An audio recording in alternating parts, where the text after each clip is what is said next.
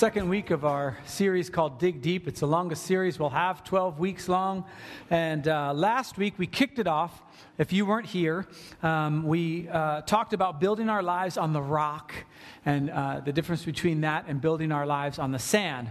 And what we did during kind of our quiet time of worship is we came up and we wrote down something on a card like this one, something we want to get handled in 2014. And so if we have an anger problem, if we have a patience problem, if we have a relationship we want to get figured out, we write it on this card. This is just between you and God. You write this. 2014, I would like to get this addiction handled. I would like to get this, the way I think about this, or whatever it is, just something that you want to get handled in 2014. And you can draw a picture, you can write it. We're not going to see it. And then it goes into one of these envelopes that has your address on it. You write your own address on this envelope. You put the card in there, you lick it, you put it in the box in the back at the end, and we will mail this to you in 6 months, and there'll be a sermon where we're going to talk about exactly how the last 6 months went and how the next 6 months are going to go. Then, when you're done doing that, if you didn't do it last week, you can go into this shovel, and this bucket, and grab a shovel. And you can place this anywhere you want at your work, in your car, on your fridge, whatever it is that has to do with the decision you made to remind you over the time. So mine dangles off my computer bag because I bring that with me wherever I go. And so if you missed that last week when we have communion and we come up for communion, go ahead and participate in that. Just write down your thing as God puts that on your heart. Put it in your envelope, put your address on it, grab a shovel, and then at the end of the service, you can put that in the box with your connection card and your tithes and offerings, and then you take the shovel with you and put it wherever you want. So that's what we did last week. This week, we're going to start talking about some of the things that we're going to be handling over the next few weeks. And before we move into these next weeks, I want to kind of open your eyes to something that, maybe some people have a handle on in their lives, other people don't. There's been long stretches of time in my life where I didn't have a handle on this. I didn't understand it. And then as I began to grow in Christ, as God began to reveal things to me, as I began to get into healthy relationships, these things were opened up to me. And one of the things is the fact that we all have a story, right? I mean, Adjua just told you her story, kind of just a very small, real fast about how she came to Christ when she was 6. God has had his hand on her all this time. She went to Africa for a couple years. She's a musician, and that's what she does for a living other than what she's doing here and all these things. And I have a story. Grew up in New Jersey till I was 11, alcoholic family, total turmoil. And when I was 11, my parents had come to Christ. My dad worked on Wall Street, used to make great money. He sold everything, through the alcoholism, lost everything too. Came to Christ, got in a U-Haul and a Oldsmobile Omega, and we drove across country so he could go to seminary to become a pastor. So when I was 11, between the time I was 11 and 12 years old, there was radical change in my family. We were in a wealthy neighborhood. We went to a dirt poor neighborhood. I went to a school in which I was the majority. My skin color was the majority. I ended up in a school where I was absolutely the minority. And so all this kind of stuff going on. Fortunately, our poverty helped me get into college, because if you're poor, it's better. Trust me. And so I met my wife, Lisa, for the very first time when she was in the 8th grade. At her 8th grade graduation, she gave a speech. I had little stars in my eyes or whatever. We ended up going to high school together, and I ended up tricking her into marrying me. And we've been married 25 years in August. So that's my story. No, it's great. Great story. And we could all do this. I did that in a minute. I mean, we could all do that. And if we were at a cocktail party together and you'd catch on to something of my story and you'd say, New Jersey, my uncle is from Wichita, New Jersey. Do you know him? Whatever. And we'd kind of try to get that going, or you'd talk about being a pastor or all this kind of stuff. But the fact of the matter is, that's just part of my story. Those are kind of just the facts, ma'am, part of my story. There's another part of my story that happens, the narrative that's played out in my daily life because of what's happened in my life, my insecurities, my struggles, my fears, what I would call success. All of those things are actually the real story of who I am. As a matter of fact, we could all tell our stories, and there might be two of us who have very similar stories, maybe a failed marriage, and then a new marriage, or maybe some wayward children that haven't come back yet, or all that kind of stuff. And we might, by the facts, have similar stories, and yet we're handling them totally different. Have you ever noticed that? You'll meet somebody who's been through a tragedy, and you meet another person who's been through a very similar tragedy, and one just can't keep it together, and the other one seems it's like it didn't even faze them. These are the narratives and the sub-stories that are happening in our lives. Now, here's the exciting thing. God has a story. God has a story. You can read about it in the Bible, but it's just part of the story. In the Bible, it starts out with Genesis, and in the beginning, God created the heavens and the earth, and then there was sin, and that kind of broke everything, and then God had a people she brought with Abraham, and blah, blah, blah. You can read the whole thing, and they go and they get into bondage, and they go across the desert, and all this kind of stuff, and then Jesus comes. But that doesn't really tell you God's story. Like, what was it like before creation when it was just the Trinity and you guys were just existing before all time? What was that like? Like, God is so much bigger than just the story we read. Now, here's the thing that we're very, very interested in at Living Spring. We are interested in your story. We're interested in the first marriage. We're interested in the wayward children. We're interested in the job. We're interested in all those things. But what we're mostly interested in is how your story intersects with God's story. How your narrative intersects with the living God who created you and has a story for you, has a narrative for you.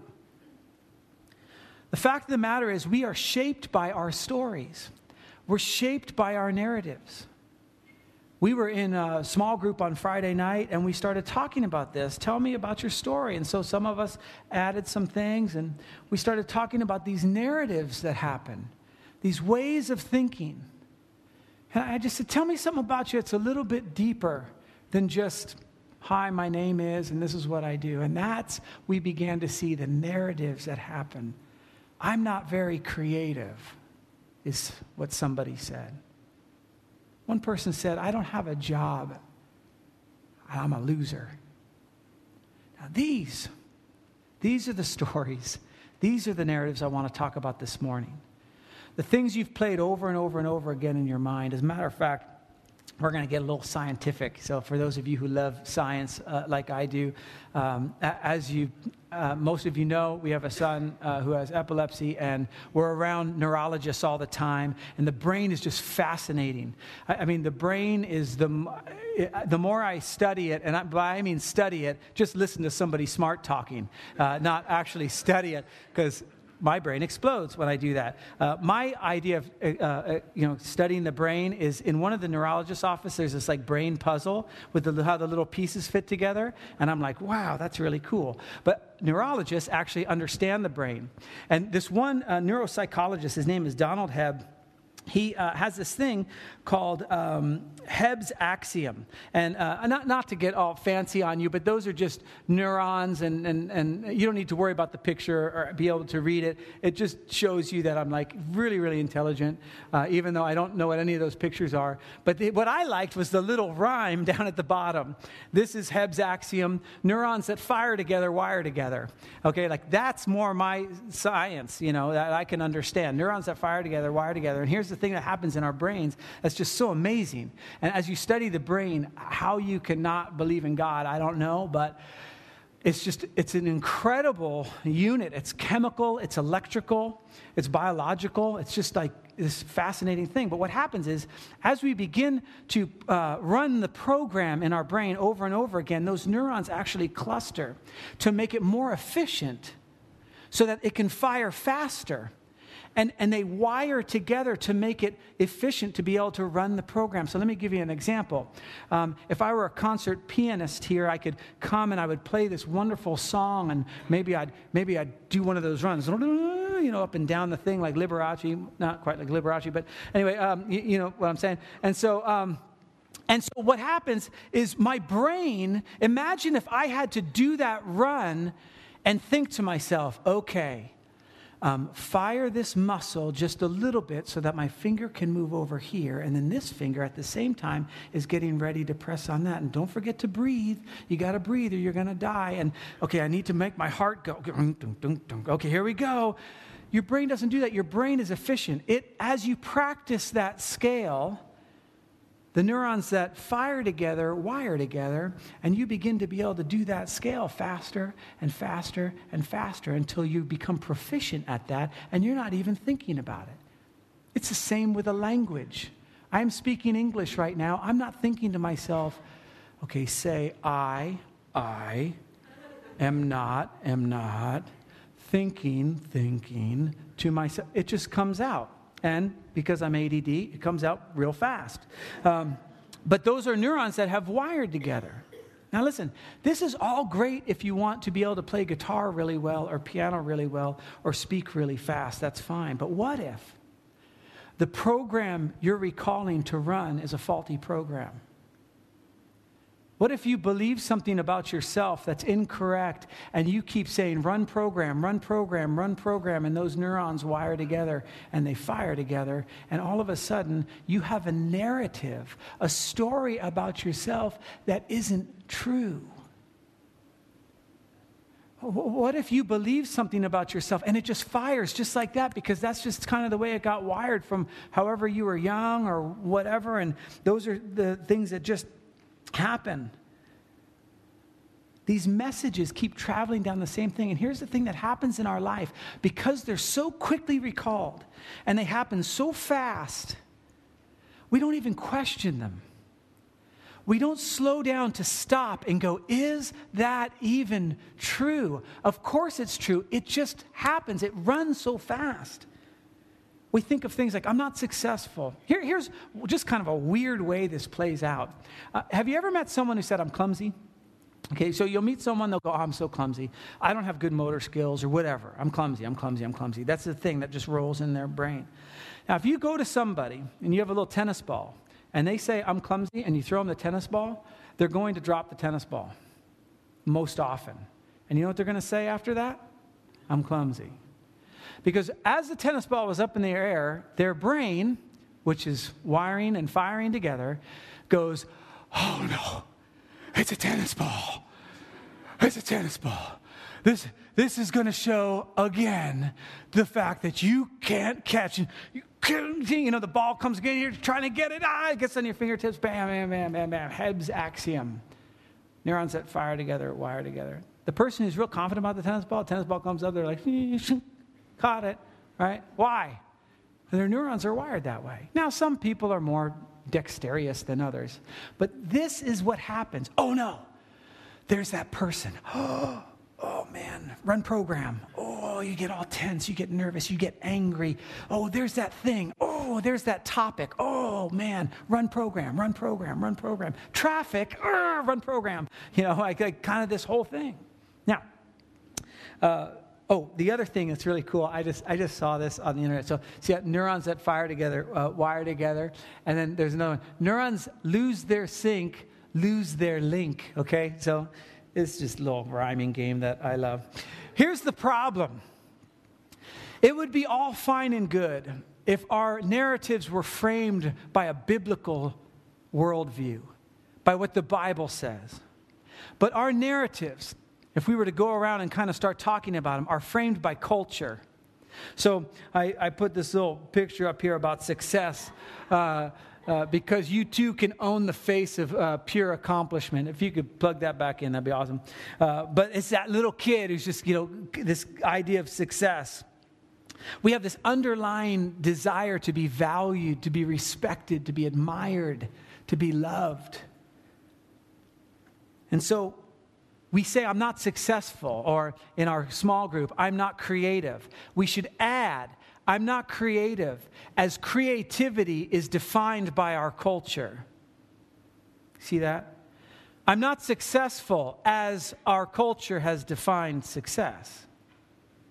That person that said, I'm a loser because I don't have a job, was working from a framework of culture that says the better job you have, the better person you are.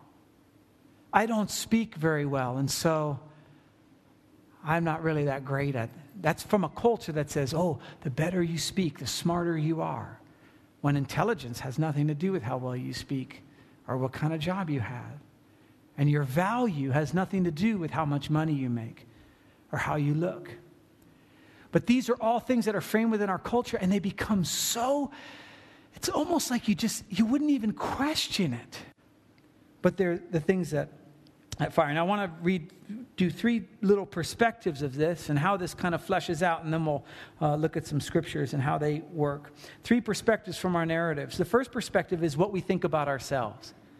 Now, these narratives can be great if you want to, like you know what? I'm like self-made.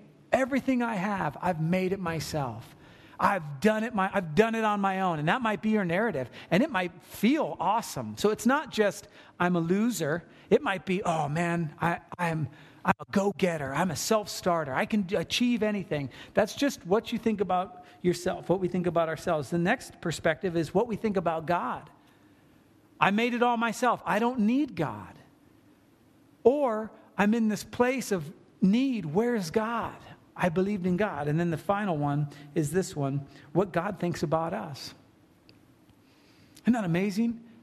We talked about in the beginning that God has a story. That God actually has a story. God could tell you his story. He could say, on this day, this is what I was feeling. This is what I was thinking. When you were born, the day you were born, this is what I felt about you. But God thinks about us. Now, what we take with that, about that fact, tells us about ourselves and about what we think about God. One of us might say, God thinks about us, and if he thinks about us, why am I in this predicament? Why didn't he do something? Why didn't he warn me not to marry him or marry her? Or why didn't he intervene when we had this disease enter our family? Or why didn't he do something about this? Well, that goes to number 2, what we think about God. Or we might go, you know what? Of course he thinks about me, and of course I'm in this predicament. I deserve it. I've made nothing but mistakes. That's what we think about ourselves. Now, all three of these, for it to be true, have to be true. We have to truly be able to look into ourselves and say, this is the type of person I am. One of the examples we use is this. If I were to say, do you lie? You would say, well, yeah, I mean, if the time presents itself where I really need to, I lie, You're a liar. No, I'm not. A liar is just one who lies. And you just said you lied. You're a liar, right? It feels weird, right? But these are the types of true things we start to analyze with ourselves about God. Jesus would break these false narratives. That is the good news. He is in the job of breaking these false narratives. He did it all throughout his ministry. Nicodemus came to him, and Nicodemus said, tell me about the kingdom of God. And Jesus just stops. He goes, you need to be born again. You need to remove everything you think about what it means to have a relationship with God and start all over.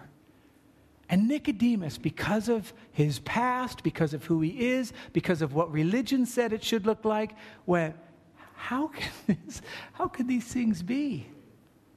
And Jesus says, well, with man, it's impossible. With God, everything's possible. A rich young ruler came to Jesus one time. Guy had tons of money, and he says to God, says to Jesus, what must I do to have eternal life?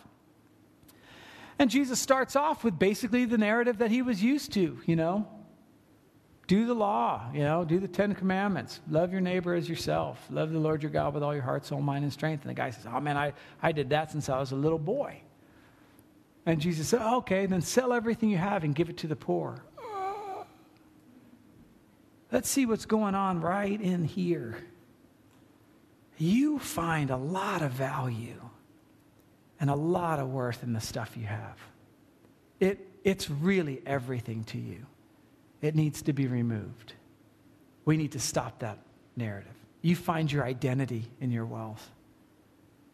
Now, we could go around the room and begin to analyze, and what I'm hoping we'll do this week is we'll begin to see in our lives all the times we go, run program, and we'll begin to analyze it. Why am I feeling this way? Why do I look this way?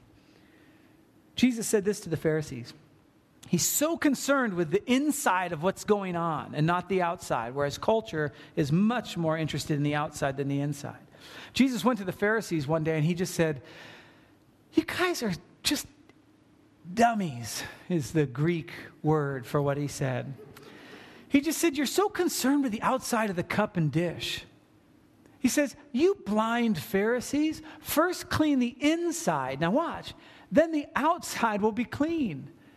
You got to get to the truth about you, those narratives. What do you think about you? What are your insecurities? What do you think gives you value? Does it match with what God thinks about you? If not, it has to be removed. And Jesus is in the business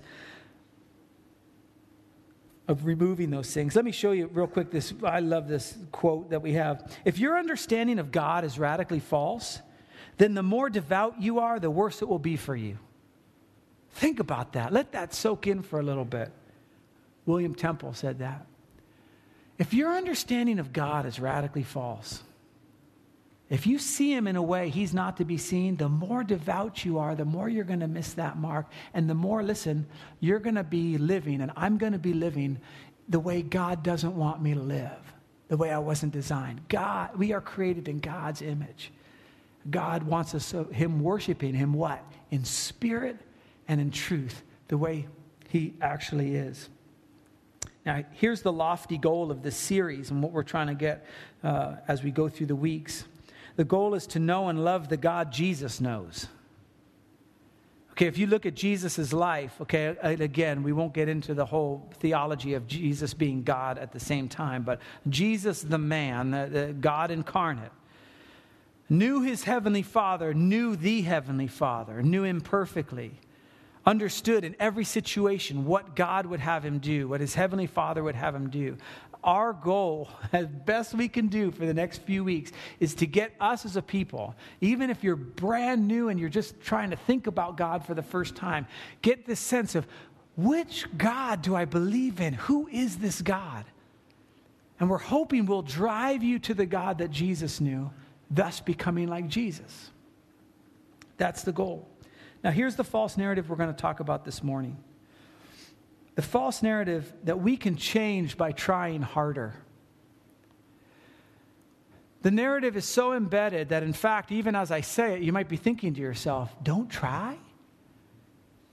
Just do it. like, don't try. That doesn't make sense. You mean just give up? No. The false narrative is that you get better by trying harder. What we're going to see in a little bit is that this is not true. This is not in Scripture. The biblical model is fruit. The biblical model is lives that are lived. If you're living your life the way God would have you live, there's fruit that comes out of you automatically. It is natural. I don't know if you've ever been to a fruit tree that had no fruit, and you walked up to it.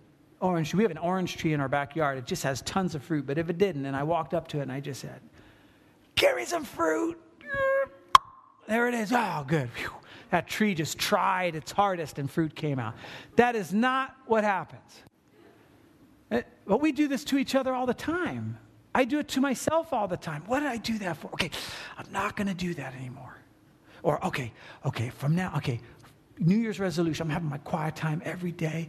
I'm having my quiet time 5 hours a day, every day. No, 5 minutes a day. Okay, I'm going to have it, whatever. 95% of all those things fail. Trying hard doesn't work. We're going to watch the Super Bowl today, at least anyone who's a Christian. And where the quarterback for the Denver Broncos is Peyton Manning. You've probably seen him he's y'all and all that kind of stuff. And this is Peyton Manning's third Super Bowl. He lost the last one, but he won his first one. It was in the rain. and he was going against the quarterback, Rex Grossman. And the difference, one of the big differences in the game is that Rex Grossman kept fumbling the wet football, okay? Peyton Manning never fumbled the wet football. And so that was a big deal in the game. And so imagine you're at halftime, and you fumbled the ball twice, and your coach comes to you and says, okay, team meeting, it's halftime, we got to change some things. Stop fumbling the football. Stop dropping it. And you go, I wasn't trying to drop it. Just stop it. Try harder not to do it. Okay. And you go out and you drop the football. And it drops again. And you go, oh, this time I'm really going to try. You mean you weren't trying before? No, I was trying before. Oh, but now you're really going to try? Now, why did Rex Grossman drop the football and Peyton Manning didn't drop the football? The reason is, throughout the whole season, part of Peyton Manning's routine would be to have Jeff Saturday, his center, snap him water-soaked footballs, so that if it ever rained, he would have the practice, the discipline of being able to handle the situation of water-soaked footballs. That is how we grow in Christ. It's not to try harder. Oftentimes, trying harder just embeds the narrative that was false in the beginning. Now, again, I hope this makes sense. I want to read to you just the fruit of the Spirit that we're talking about. This is the vision God has for your life, okay? In a nutshell. If God were to tell his story and he would see how his story intersects with your story, this is how he wants it to come out. That you would be someone who's filled with love, joy, peace, patience, kindness, goodness, faithfulness, gentleness, self-control. That is God's vision for you. Now, you look at that list, okay, and you go, oh, okay, I'm going to be patient this week. Oh, there, I got some fruit of patience. It's not how it works. The way we're patient is we practice patience. You go, man, what's all this about? Over the next few weeks, this is what we're going to unpack. How do we practice these things? How do we get to a place where we've had some disciplines in our life, some spiritual disciplines? Just so you understand, I read a great quote this week. Listen. Spiritual disciplines are not righteousness. Like you have your quiet time every day and you fast and you pray and you do all these things and so you're more righteousness. Spiritual disciplines are not righteousness, they're wisdom. There's a big difference. So it's not the more you do this, the more righteous you are. The more you do these exercises, the more you begin to kind of stop and slow down and look at the narratives and then begin to put something else in practice, the more you'll be able to take water-soaked footballs when they happen just naturally in life. And so he says, love, joy, peace, patience, kindness, goodness, faithfulness, gentleness, self-control. Against such things, there is no law. There is nothing that's going to stop those things. Once they're in place, it's fruit. It's just happening. We're going to look at a section of Scripture right now that kind of gives us some light. Just 3 very short verses into this. Because in the coming weeks, what we're going to do is we're going to look at an attribute of God, that he's loving. And then we're going to look at the narratives in our lives that need to be removed, some of these false narratives. And then we're going to have a practice that we can do during the week and hopefully throughout our lives so that when the time comes, the fruit of love will already be there because we've disciplined ourselves for godliness. We've had that wisdom. Okay, so let me just, Verse 3:1. Since then, you've been raised with Christ. This is your position. If you're a follower of Jesus, if you've said, I'm in. What he did on the cross, I understand. I was in a position where I didn't have access to God. Now I do. I'm in. This is your position. This might be the very first narrative you need to get rewired into your brain, losing the other things. You are raised up with Christ. That's your position. Again, the spiritual disciplines, or whatever we call them, soul training exercises or whatever goofy thing we decide to come up with, those don't make you righteous. You're there. That's your position. Since then, we've been raised with Christ. Set your hearts. Maybe your Bible says, keep seeking the things above. Set your hearts, or keep seeking the things above. This is the new vision for your life. In Christ Jesus, a life filled with love and joy and peace and patience and kindness and goodness and faithfulness and gentleness and self-control. Keep seeking those things. That's where your vision is. Like the concert pianist.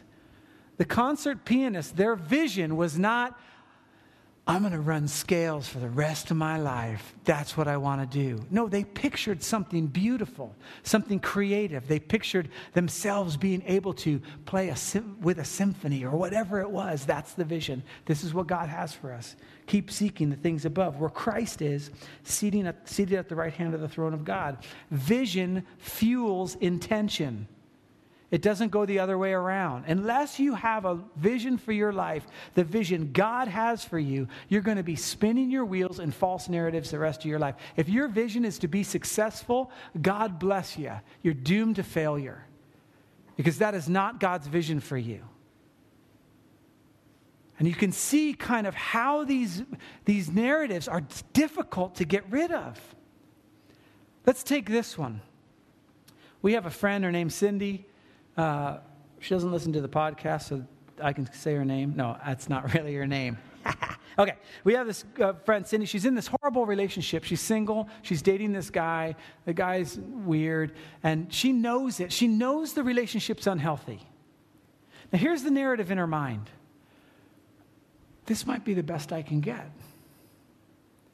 This might be all I can do. Because of my past decisions, this is probably what I deserve. Those are just a few of the narratives that go on in her mind. And so when you talk to Cindy and she gets this kind of light of clarity for just a split second, and you go, you got to get out of the relationship. You got to get out of the relationship. Here's what she would say to you. I'm miserable in the relationship. If I get out of the relationship, I'll be alone. I would rather be miserable with somebody than miserable alone. Now listen, doesn't that seem crazy? And yet, can't you kind of understand where she's coming from? That's a false narrative. Now what if your heavenly Father, her heavenly Father, comes to her and says, you don't need to be miserable at all. You can have joy and love and peace and purpose. You can get through life with a peace that surpasses all comprehension. And Cindy would say, yes, but you might be single the rest of your life. Oh, no. Why? Because culture throughout our whole life has valued being together with somebody, and married couples are just worth more. False narrative. Or pick the success one. I just want to retire. I want to have enough money. I don't want to have to worry about anything. I don't want to be a burden on my kids. X amount of dollars, blah, blah, blah. So you strive and strive and strive. And at work, you're scratching and biting, and you don't like someone else getting a promotion because that's a promotion you should have had. And when bonuses come out, they got to figure out and all this kind of, and God says, wait. That's not my vision for you to be striving and anxious and all jacked up like that. You don't have to do that. You can be free from that. Would you like to be free from that? Oh, I'd like to be free from that. Okay, but you're going to have a mediocre job, a mediocre house, a mediocre car. Your life is going to be financially mediocre. Oh, I don't know about that. My value is based on my status. False narrative. Here's one last one. You've been injured by somebody, wounded. Somebody who's hurt you really badly. A friend, relative, name it. A workplace that's just mocked you or what have you. And you got that feeling in your gut. Have you ever had it when you've been wronged? And here's the ultimate underlying thing. Justice has to be done. It has to be set right. It has to be set right. And so you hear that person's name and you get all, and you go and you get so upset, and it's just run program. Oh, run program. Man, and then the only time you're happy is when you hear something bad about that person. You're like, yeah, justice is going to roll down like thunder. Thank you, Lord. Finally. And the Lord says, listen, stop. You don't have to live like that. You can be free. Would you like to be free? Yes, I would like to be free. Forgive them. They owe you nothing. Forgive them. I don't know about that. Set your hearts on the things above. Then he goes on. He says, set your mind on the things above, not on earthly things. These are the narratives we're talking about. Rewiring the mind. Why do I feel that way? What's happening right now? Why am I impatient? Why is the fruit of patience not being manifested? Why is the fruit of love not being manifested? What programs are running? In order to change, we have to first have this idea of our heart changing, setting our hearts on the things above, then our minds changing. This was the very first thing Jesus said when he came. Repent, for the kingdom of heaven is at hand. In other words, change your mind. Metanoia. Have a shift of perspective. And he goes on, he says, for you died and your life is now hidden with Christ in God. This is such beautiful language. That old stuff is dead. The need to have retribution, dead. The need to have success the way culture defines it, dead. The need to be in relationships the way culture defines relationships and adds value to it, dead. Your life is hidden. He's got it. And he's got a vision for it. And he wants it to happen naturally. He doesn't want you striving and trying. This is why he says, my yoke is easy, my burden is light. You don't have to keep going at it. You have to come and rest in me. But the very first thing that needs to happen is you need to have this change of mind. As Audra comes up, I just want to read another section of scripture. It's very, very famous. Do not conform to the pattern of this world, the idea of what success is, what value is, what love is, all this, but be transformed by what? The renewing of your false narratives. What is the vision God has for you? That you will be able to test and approve what God's good and perfect will is.